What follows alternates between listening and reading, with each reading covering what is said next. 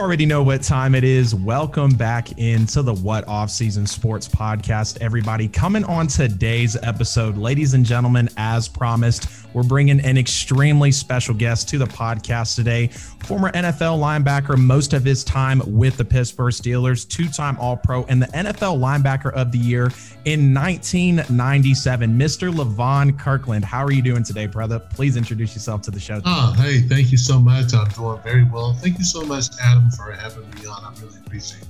Absolutely. No problem, man. Let's go ahead and go all the way back to the beginning. Obviously, you being a Clemson graduate and playing your college football career there. You know, we got a lot of rivalries, obviously, NCAA, and you know specifically about Clemson and South Carolina. Can you give me a little bit on insight of what the rivalry was like, you know, back then when you were in college versus, you know, today in the NCAA?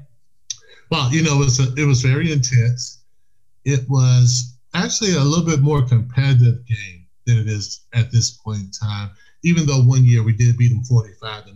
Other than that, it was pretty competitive, but we always had a good handle on them. But it's, you know, you got to think about it. You know guys on both sides because all you guys are from South Carolina for the most part. Of course. And it's just a bitter rival as far as the fans are concerned. I mean, it's 365 days you have to live with either a win or a loss. That's right. So it doesn't it's not as highly profiled as an Alabama or Auburn or Ohio State and Michigan, but it's a great rivalry. I enjoy playing those games against South Carolina, and I took pride in it because I was from South Carolina. So, you know, we had to show up and show out, and that's what we did. Absolutely. And I love how you alluded to that you're either carrying a win for a whole year or a loss. And obviously, you know, the saying is when it comes to trash talking is if you're not first, you're last. So I can guarantee you that was definitely a motto for you guys down there at Clemson. Now let's go to your rookie year. Of course, 1993, you're drafted by the Pittsburgh Steelers. Give me your wildest moment from your rookie year in the NFL. Wow. Actually, it was 92 and I'm a rookie on the team. We got this guy named Greg Lloyd. Right. And I hurt my wrist during the season, but we were playing in the playoffs and we had a bye. And I'm really man, my wrist is really achy. So I said, oh, my wrist is really sore. Mm-hmm. And Greg was like, let me see it. And I was like a dummy. And I let him see it and he chopped it. Now you got to understand, Greg Lloyd is a black belt in Taekwondo. Oh. So when he chopped my wrist, man, I just kind of yelled out. I went to the trainer and was like, dude, I think I broke my wrist. He's like, I'll just finish up practice. He didn't really want to be bothered. He's like, just finish up practice and we'll look at it after practice. So the whole practice is throbbing. But I go through the practice like a soldier and I got the x-ray and the doctor's like, oh yeah, you really broke it. So it was on New Year's Eve when I broke it. And I just remember having a date and she was like, so what are we going to do? And I'm just like, I have this cast on. I just broke my wrist. I got some meds for my pain. So we're not doing anything. So that was probably my wildest time as far as being a rookie on the team. But that whole experience is mind-blowing because when you go in, you realize that these guys are on another level. You might have been the man in college, but these guys that you never, ever heard of are amazing players. So that was kind of the awakening for me. And when you see guys get cut and they're not ever coming back, it's like, yo, you got to make your mark as soon as you possibly can. So, yeah, that was my rookie year, though. Absolutely. What a story there. And you want to talk about a monkey wrench definitely getting thrown into your lap as soon as you're getting into the NFL. I actually love that you bring up Greg Lloyd. There was a point in your career where he actually goes down at the start of the season due to a knee injury, and you took over at the helm and, as his role in pass coverage. Were you ready to step into that role at that point in your career? Was there any fear or hesitation that presented itself when you were called to step up to the plate? Not for me, it wasn't. It really wasn't. I felt like I was really good in coverage. Right. I had a few interceptions before that. So I felt like I was really good in coverage, just really didn't have a chance to play all three down. So when he got hurt, unfortunately for him, very fortunate for me, is because I got to show people that I was an all-around linebacker. That you could ball. Even at my size, I was an all-around linebacker, could do it all. So it was good. It helped. It really helped me get to that next level. I ended up going to the Pro Bowl that year. I think I had maybe 4 interceptions in the regular season, right? Which is really good for an inside linebacker. Of course. So it was an opportunity for me to showcase that I could do it all, that I just wasn't a run stuffer. And I really feel that the coaches had a lot of confidence to put me in there. They could have put somebody else in there trying to get it done, but I felt like I got it done. Got some interception, got a lot of production from that position. So it was really cool. I was sad for my boy because Greg was definitely the alpha male in that team. But Kevin had left that year. Right. And Greg wasn't there. And it was really an opportunity for the younger linebackers like myself and Chad Brown to really step up. And we really did. We actually went to the Pro Bowl together that year. So it was a really cool deal. Hey, that's perfect, man. I really appreciate you sharing that there with me. Now we're going to look at your final year in the NFL. Of course, you were with the Philadelphia Eagles, and you played for the 7th overall defense. And the Tampa Bay Buccaneers obviously just won the Super Bowl here on Sunday. But back in that time, you're facing off against the 0-2 Bucs, who are argued to be, potentially the greatest defense of all time. And they ended up winning the Super Bowl that year, their first one before, they just captured it against Kansas City on Sunday. Now, I want to hear from a legendary linebacker's defensive perspective. What did you see that made that 2002 Bucs team just so unstoppable on the field? Well, they had a bunch of dogs, as we like to call them. Right. They had a bunch of guys. They had Brooks. They had Warren Sapp. They had John Lynch. They legend. They had Barber. They had a bunch of guys that could absolutely play and go. And, and then also, too, you got to hit your stride. And I think when we played them in the regular season. We beat them, really kind of no problem. But I think they really understood what we were trying to do, and they just kind of got after us. Kind of like basically what you saw in the Super Bowl. Right. They rushed us. They didn't let us get anything deep. And it was just, and Donovan was really coming off an injury. Oh, really? It was really he broke his leg. And he came off that injury, and we were just not the same. We were good, but we were just, we weren't ready for that. Right. And that was a young team, and everybody kept saying how Tampa Bay could never beat Philly in, at Veterans Stadium when it's below 40. And I think that some of our guys might have bought into that. Right. And a lot of times when you're a young team and you're playing at home and everybody's telling you that you guys should win, that's when a veteran like myself, I was cautious. I was like, this is not going to be an easy game. And I've been in the playoffs before, and I understood what playoff meant. And they played in the playoffs too, but right, not to that, that championship game. That championship game, it steps up another notch or so. And we just didn't really get it done that game. So it was unfortunate because that was my last year, and I thought I had an opportunity to win. Maybe got a chance to win a Super Bowl. Right. It didn't happen for me, and that's just how it bounces sometimes. Right. That's how the cookie crumbles, as they say. You obviously know you definitely put yourself in a great position to, being in the NFC Championship in your last year in the NFL. Now, if you were to put yourself in the National Football League today, what would be different about your game from then to now? What do you feel like would have to be a major adjustment for you? For me, I always say this. This is kind of funny. I always say that athletes can adjust. I really feel that if I was playing today, I'd be just as good of a player. I may be different as far as my size because of all the training, right? And because guys are eating better. So I think I know most people don't believe this, but I think that if you made it to the NFL at the time you made it in there, if they put you in another situation, you also play because it's more than just the ability. It's a mentality. You got to have some heart. You got to have some intelligence about you. Right. So I think the athletic part would just be, you would just adjust, that whatever the training is and whatever they're doing, you would have been that and you would have been one of those elite athletes. So I felt like, I'd be just as good. I think most people look at, oh, you were in the 90s and you were a big guy. Right. But I'm sure that, don't let them underestimate you. Yeah. I mean, I wouldn't have let them underestimate me. I would have been a good player then too.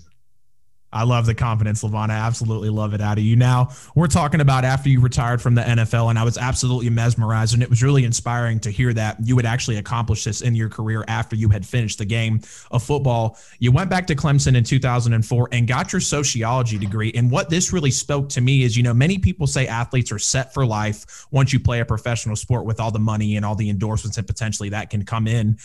What drove you to go back and quote, what people say, get your education back at Clemson? Well, it was something that I promised my father that I would do. And quite honestly, I wanted to have my degree. My sister set the pace for our family when she was the first one to go to college. That's a blessing. Then my brother, then my sister, my other sister, then it was me. And I wanted to have that degree in hand. I just didn't want to be just an NFL player. Right. I wanted to make sure that I had that degree. And I went back after about 11 or 12 years. I went back. I just got married, just had my baby girl. And so I was just hanging out for a while. My wife was like, hey, maybe you need to go back to school. I'm like, yeah, you know what? This will be a good time for me to do it. So I went back, and I knew I didn't have a lot to go. And they basically said, hey, you only got 14 credits. I'm like, cool, let's get it done. Right. So it actually, when I went back, I was a better student, because we do so much studying in football, in the NFL. Right. We do a lot of film watching. We do a lot of note taking. So actually, I became a better student. And I had a better purpose. I wanted, that was my main goal, to finish my degree. And so I just got it done. I buckled down and got it done, and it was rewarding. It really was. It wasn't easy, but it wasn't as hard as I thought it would be. Right. I love to hear that. The fact that the NFL actually made you a better student to go in and put your head down and want to go back and get that degree. And I love to watch the hustle and just not settling. Like I mentioned, many people say, professional athletes, you always hear the joke of, oh, I'd play for a year and then retire, but knowing that you had such a successful career in the NFL and then you kept that promise to yourself and that drive behind you to go back and get your degree, it's absolutely amazing. And I love to hear that from you, Levon. Now, I want you to describe your transition from playing to coaching. I know you've had some involvement in that. What do you feel like that was like, going from being a linebacker to now having to coach these guys? Well, I think everybody should coach on a high school level. And the reason why is because it's not as athletic as college or the NFL. And so you really have to reach down deeper. Yes, you do. To help kids understand how to play the game. Right. And, at first I coached linebackers, and I still had to learn. I still had to really evolve myself. It's one thing to do it, but it's another thing to articulate it to other people. So now I have to articulate this game to other folks. And there are folks that sometimes they don't want to do it, and sometimes it's like pulling teeth. But once they see it and they kind of get it, it's fulfilling to see it. Like, man, I just told him that he did it. He was successful. That's kind of cool. And so I did that. I was a defensive coordinator for about 2 years. Okay. And what I learned, though, is that a high school coach, a really good high school coach, I believe, they learn how to adjust to their talent. Definitely. So I know people want to run a system, but you have to be in you. I always think that, man, because high school changes so drastically, extremely, that you have to adjust to what you have. So 1 year you may be able to, you might have that quarterback who throw the ball over the field. Right. And you have some receivers. Then the next year he's gone. Okay, what do we have this year that we can do? And that's one of the things I learned just playing high school football, that you kind of had to adjust to your personnel. So 1 year I tried to run what we did with the Pittsburgh Steelers, because that's kind of what I knew. Right. And then I was like, you know what? We're not that good at this. I need to do something that we're good at. And so we kind of went to the 4-2-5. And we actually played better with the 4-2-5. And so it's just, that's one of the great things you learn about coaching. It's an adjustment. You always have to adjust. You can't get so caught up in a system. So I learned that from being in the high school level. And I think it actually helped me when I went to college, that you kind of see what you got and you try to play that. You don't necessarily always play the system. You have to see, what you have. And maybe in college you could recruit to that system. And in NFL, you can try to draft to that system. But I like the high school game because you can always adjust. You can always put your little spin on it. Right. And if the players understand it and you don't overload them. Exactly. And I think on really defense, making your game plan. I think on defense, you have to just be like, listen, we can't be doing all that. We got to do what they know how to do and they feel comfortable doing. And I remember one time I was a defensive coordinator and one of my coaches was like, Coach, what if we do this? And what if we do that? And I'm like, dude, we haven't practiced it. Right. I say, and he looked at me. I said, this is what's going to happen. We make that halftime adjustment and we're going to say, hey, do you guys have it?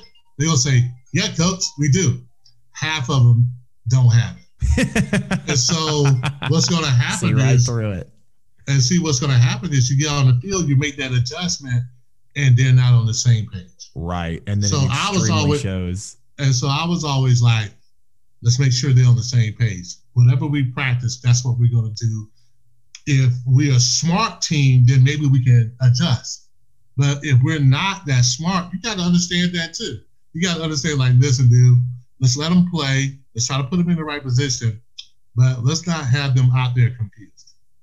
I love it. Absolutely love to hear. And I love the point that you made as well, talking about, when you're coming up through the high school and maybe even the college levels before you can potentially get to coach on a, NFL level, you do experience that scarcity of talent and not necessarily having, all of the embarrassment of riches and just skill at your disposal. But then when you, like you mentioned, you dig into those guys' their character, you really see, why they're playing the game of football and what really drives them and their passion for the game. I think that's when you can really implement your system. And then, like you mentioned as well, when they get it, really brings everything all together. And you can truly make an original game plan for you, for your squad, for your team, and to watch them execute that. I'm sure that is beautiful as a coach. Speaking with Levon Kirkland, ladies and gentlemen, former Steelers linebacker, two-time All-Pro, 1997 linebacker of the year. So, they just handed out, of course, the NFL awards on Saturday, right before we got into the lopsided Super Bowl matchup that we saw on Sunday. And TJ Watt, of course, we all heard the storyline. He really balled out this year,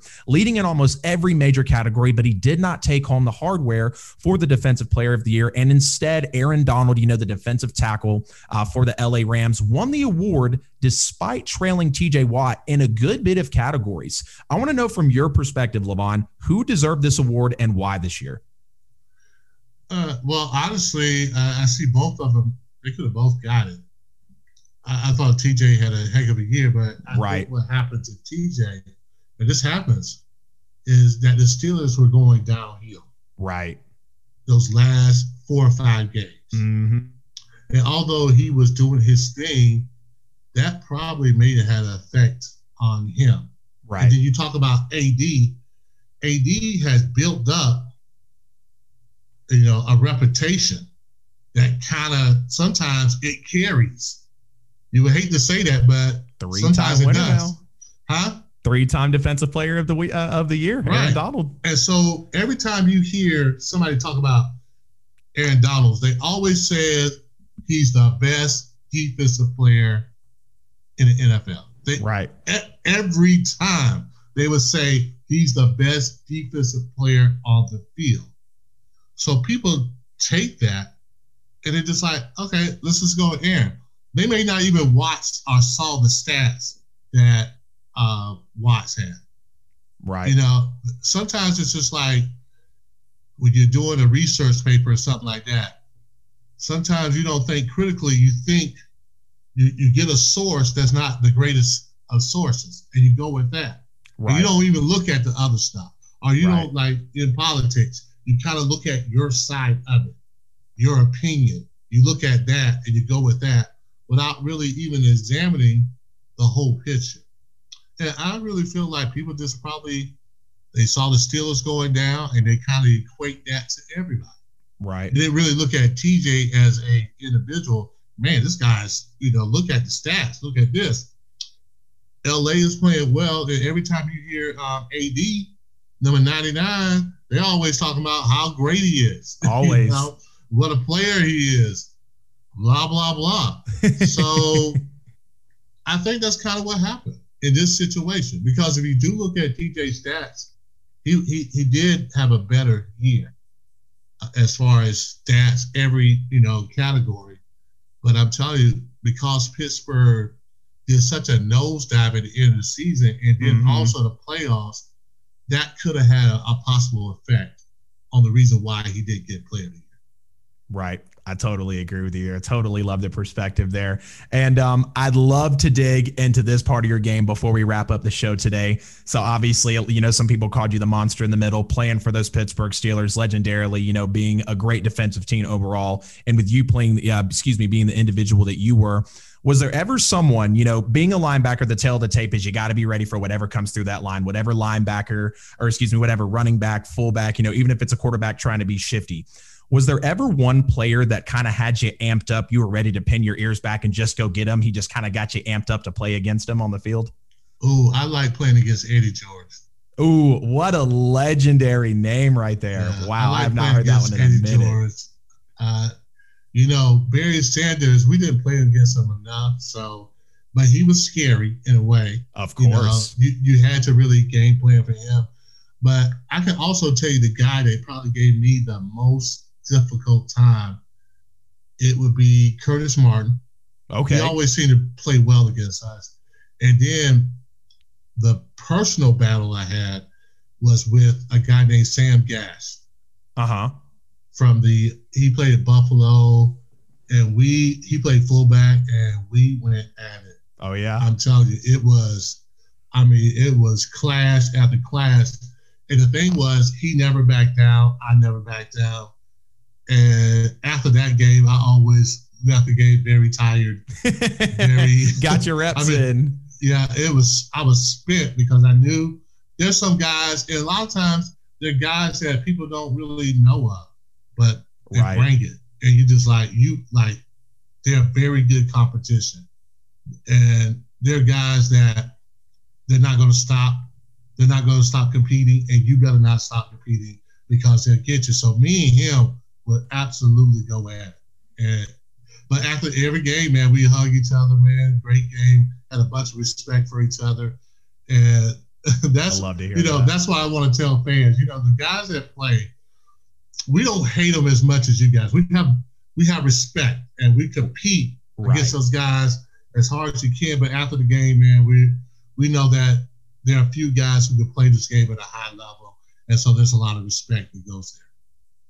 Absolutely. There's no question about that. I super appreciate you sharing some of those players that maybe gave you a tough time when you were on the field. That is going to wrap up today's episode of the What Off Season Sports Podcast. Everybody, super appreciate everyone, of course, tuning into the weekly show that we're always putting out for you. We were joined today, like I mentioned, by the former NFL linebacker, spent most of his time with the Steelers, the two-time All-Pro, Mr. Levon Kirkland. He came on the show with us today, chopped it up about his journey from Clemson through the NFL and coaching as well. What a story, guys. Like I said, I super appreciate everyone tuning in today. Make sure to check the link in the description. It's all of our content in one click. And of course, I'll put Levon's information below as well. If you want to get to know him a little better, you can find him on social media. As always, guys, this is What Off Season, signing out, everybody.